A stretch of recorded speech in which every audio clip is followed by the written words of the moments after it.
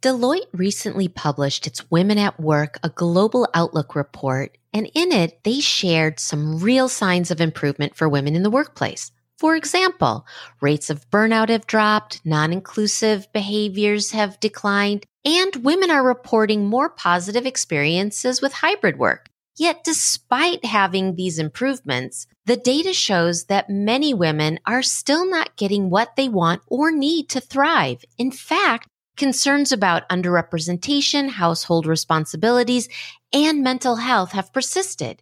These and other factors have led to more respondents quitting their jobs in the last year than in 2020 and 2021 combined. While there may be several reasons for this, one we see often is people who say yes when they really want to say no. If you find it difficult to speak out, say no, or prioritize your own needs ahead of those of your family, friends, and colleagues, this is an episode you won't want to miss. Stay tuned, friend, because we're taking a fresh look at self-loyalty, what it means, and how it empowers you to take charge of your life so you can make independent decisions and assert your needs and desires with confidence. Welcome to Sticky Brand Lab, where we bridge the gap between knowledge and action by providing you with helpful information, tips, and tools from entrepreneurs and other experts so you can quickly and easily jumpstart your side business. We're your hosts. I'm Nola Boyer, and this is my co-host, Lori Vida. Hi, Nola. Hey, Lori. While I was doing research a couple weeks ago on a topic, I came across an article in the Washington Post. The article's title is How to Know If You're a People Pleaser and What to Do About It. And it really caught my attention. Can you relate? I can totally relate because I am a closet people pleaser. And I guess by saying this on air, I am coming out of that closet, and let's figure out what we can do about that.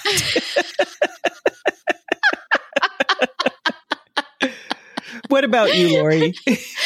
I think one of the reasons why the headline caught my attention and then I went in to read about it is because I would have said, no, I'm not a people pleaser.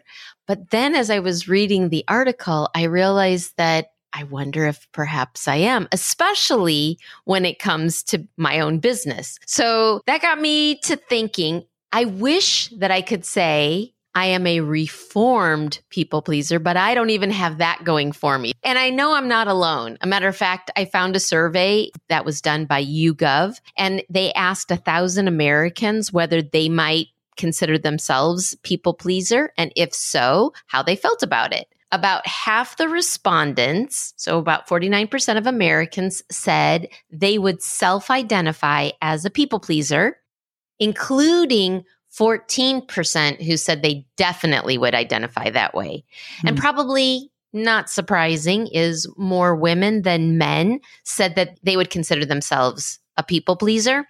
So that was 56%, so almost 60% of women versus 42% of men. Yeah, I'm not surprised. It seems to be a woman kind of thing. So I'm not surprised by those results. But it made me wonder if more men aren't people pleasers, especially with work. Because when you think about how often men are said to be driven, and women too, by getting ahead in their career. So they put in a lot of long hours, they miss family events, all of those kinds of things focused on getting ahead. You're saying yes instead of no there. So I wonder if sometimes we give this negative connotation in these circumstances without looking at it situationally as well. That's a thought I had. Yep, good point. Now, one interesting thing I found about the respondents is that even though half of them said they considered themselves people pleasers, nearly everyone in the survey said they exhibited at least one or more of the traits commonly associated with people pleasing.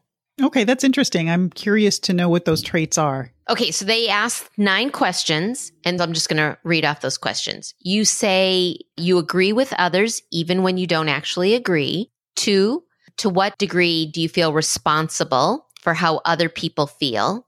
Number 3, you apologize or accept fault even when you aren't to blame. 4, you feel like you can't say no when someone asks you for something. 5, You mirror behaviors of others in social situations to make them feel more comfortable. Number 6, you go to great lengths to avoid conflict. 7, you struggle to establish boundaries with others. 8, you have a hard time recognizing how you really feel about something. And number 9, you put other people's needs first at the expense of your own. Wow, I can kind of relate to especially a couple of those points. I have to say, I do feel responsible for how other people feel, especially when I'm in a situation where my decision is definitely going to make somebody feel bad. I feel responsible for that. And I even feel their discomfort, their pain, their anger. It's almost like an empathic thing. And I can't help but wonder if most women, they say women are more intuitive. I can't help if most women feel that as well. And that being why they rate higher as being people pleaser. Because if I could impose my uncomfortable decision on somebody and not have to feel their discomfort, then I probably would not have such a difficult time doing that. I can relate to what you're saying, because when I was reading those questions, I was thinking similarly that, well, I know I do that. And I think for me, what I found really interesting about the survey is they asked people, in addition to these questions, they had some others. And one of them was, did they feel that they were socialized to be people pleasers, or did they come by it naturally? And, when you said, I literally feel other people's discomfort, you are very intuitive, but would you define yourself as an empath? I think in some situations, probably. Yeah. So when you're that in tune, you're naturally going to pick up on it. I do also think that some of those questions I would respond to differently depending on if you asked me the situation, which I did it. For example, friendship or work-related or home life, or if I went to a restaurant and I wasn't happy with my service, would I respond differently in that context versus in one in which I trusted somebody, for example? That makes sense. So now, when it came to socialization versus natural, which way do you think they swayed? Did more people say that they thought it was natural, or did more people say they thought they were socialized? Well, that's interesting. I would say maybe natural, because so many people think it's intuitive that they naturally make that response. But I guess, I don't know. You tell me, what did they say? Well, the majority thought that it was natural, 60%. Whereas 23% thought that they were socialized that way. Again, here's another caveat. I think kindness is what we are naturally intuitive to be. I think hate is a learned behavior. So I think there's a difference between being kind to people and doing some of these things versus doing it because you are yourself afraid of how somebody else will respond, or you're not even aware of what your own thoughts are.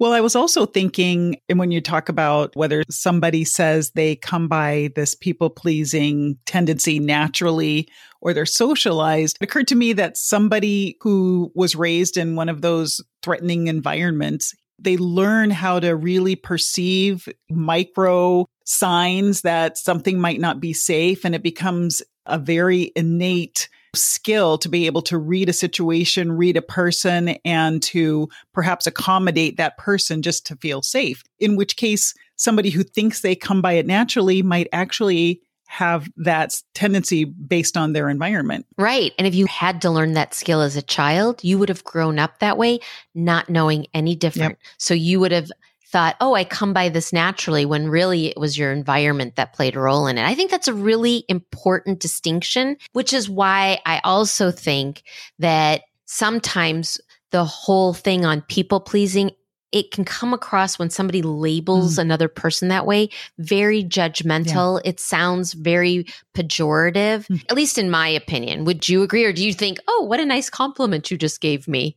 No, I don't think of people pleasing as being a positive attribute.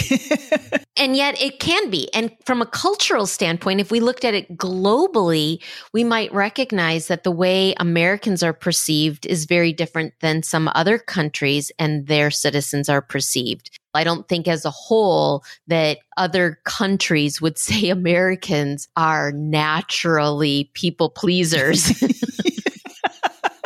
You've got a good point there.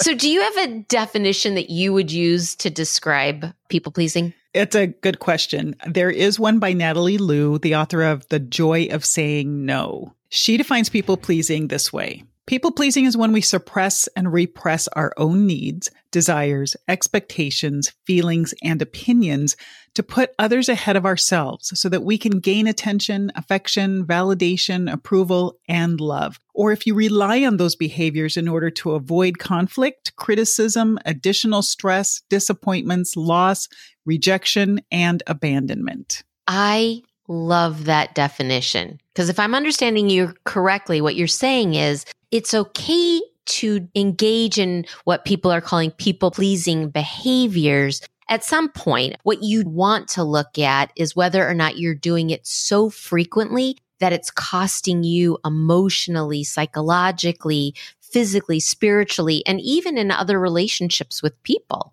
Exactly. That's key. It's when it's costing you and when it's costing you often. That's the problem. So Psychology Today lists 10 signs that you might be trying too hard to make other people happy to your own detriment. And I found that there's some crossover between the Psychology Today list and the YouGov poll that you talked about. But again, I think it's still a great litmus test.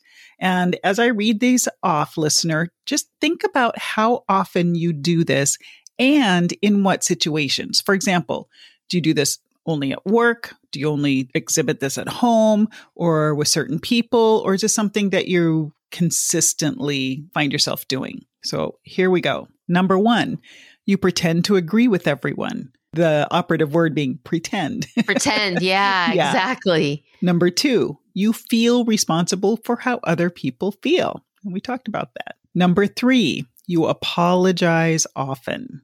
Number 4, you feel burdened by the things you have to do. You might even say the things you committed to doing. That's a better word. I like that. Yep. Number 5, you can't say no. Number 6, you feel uncomfortable if someone is angry with you. Number 7, you act like the people around you. Number 8, you need praise to feel good. Number 9, you go to great lengths to avoid conflict. And number 10, you don't admit when your feelings are hurt. That is a huge one. Number 10, huge one for me, I think. And I think for a lot of people, I think that's one of the reasons why we see more people having shorter fuses, because rather than talking it out, all those emotions are bubbling up and could have roots in some other situation that you didn't express yourself in. So that frustration is just building. But I also want to point out that you and I aren't saying that doing some of these things or any one of these things at some point is a bad thing. What we're saying is if you do them because you don't want to come across as being mean, you might be confusing people pleasing with kindness. And I hear that more often than not. You also want to consider, because Sticky Brand Lab is all about helping entrepreneurs get started on their business. So if we're talking about it from an entrepreneurial standpoint, you don't want to confuse trying to get sales with trying to be all things to all customers, meaning that your product is right for everyone.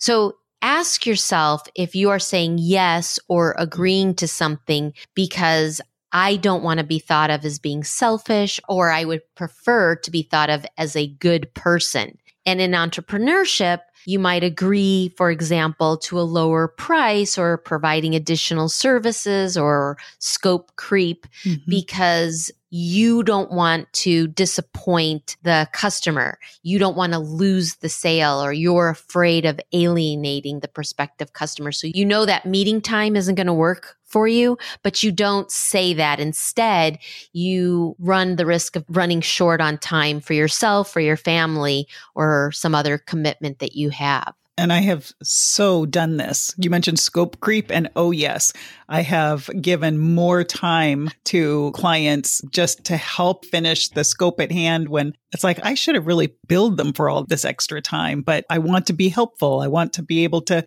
guide them through this. And boy, lesson learned, right? Which is why we want to provide 3 tips to help you break the people pleaser behaviors.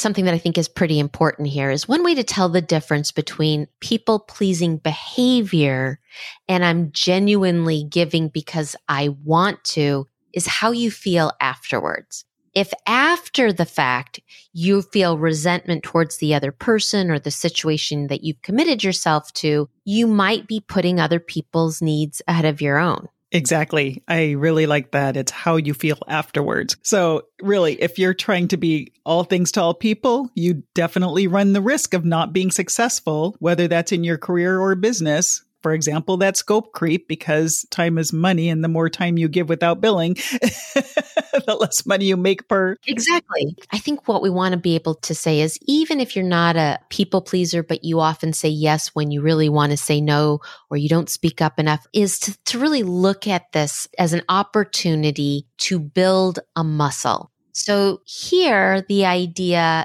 is you're building the capacity to speak up, say no, put your needs ahead of others. This is a new goal, but it's also a muscle that doesn't get a lot of use. I love that. Building the no muscle, building the muscle that's really true to yourself. Good. With that regard, tip number 1 is awareness. The first step towards changing this type of behavior is becoming aware that it's a behavior you even do. So in the beginning, your awareness might happen minutes after the situation, days, even weeks later, and that's okay. Key here is that you want to be the observer of yourself consistently. So start by noticing what you say yes, no, and even maybe to, and who and what situations that you do this in. And then look at how you feel afterwards. Do you feel anxiety? Do you feel overwhelmed? Do you feel stressed? Do you feel guilty? Do you feel frustrated? If you can keep a journal, a notebook, even use your phone, one of the notepads in there, and write these observations down, you might find not only the frequency that you do it, but the situation and with whom you do it as well. Very good. Tip number 2, pause. Before you say yes or no to a customer's or colleague's request, or even practice saying, I might not be the right person for you, what you want to do is pause. Give yourself time to think, do I really want to do this? Do I really agree with it? Am I saying yes to pacify, or am I saying no just because I'm practicing this no muscle skill? The pause gives you a chance to identify your motivation. Now, if you find this hard to do in the moment, try saying something like, that's an interesting idea or an interesting proposal, whatever it is. Let me just take some time to consider it and get back to you next Tuesday. So be sure to include when you'll get back to that person. That's a really good tip. Your suggestion for how to phrase it is also really helpful as well, because it kind of vacillates between I'm thinking about it, I'm being people-pleasing behavior, right? And my no, it's like that space right in between. Yep. I like it. And you can decide, okay, I'm going to do this. Which brings me to tip number 3, practice. Start with small steps. So I've got 2 do's and 2 don'ts, if you will. Don't start by saying no to everything. And number 2, don't start with people who are difficult to say no to, such as a boss or an overbearing parent or an investor or even a partner. Do try to say no, or at least voice your opinion in situations with lower stakes, such as saying no to a particular date for a meeting that doesn't work for you, or saying no to a minor request if somebody says you want to go out to lunch or dinner or to the restaurant, whatever that request is. And then step back and observe the results on the other person. Did they get angry? Did they think of alternatives? Did they have any response? You'd be surprised at how often we assume other people's feelings before they've even voiced them. And then observe yourself. Did you feel a lot of stress or anxiety, but the other person showed nothing whatsoever? So it really helps you to see if you're projecting your feelings onto somebody else and not really observing them as factual. And the second part, one key to saying no is remaining silent after you've expressed it. So if somebody says, do you want to go out to lunch? you say no, you don't have to go into all the specifics about why you're saying no. Just pause. Just let it be.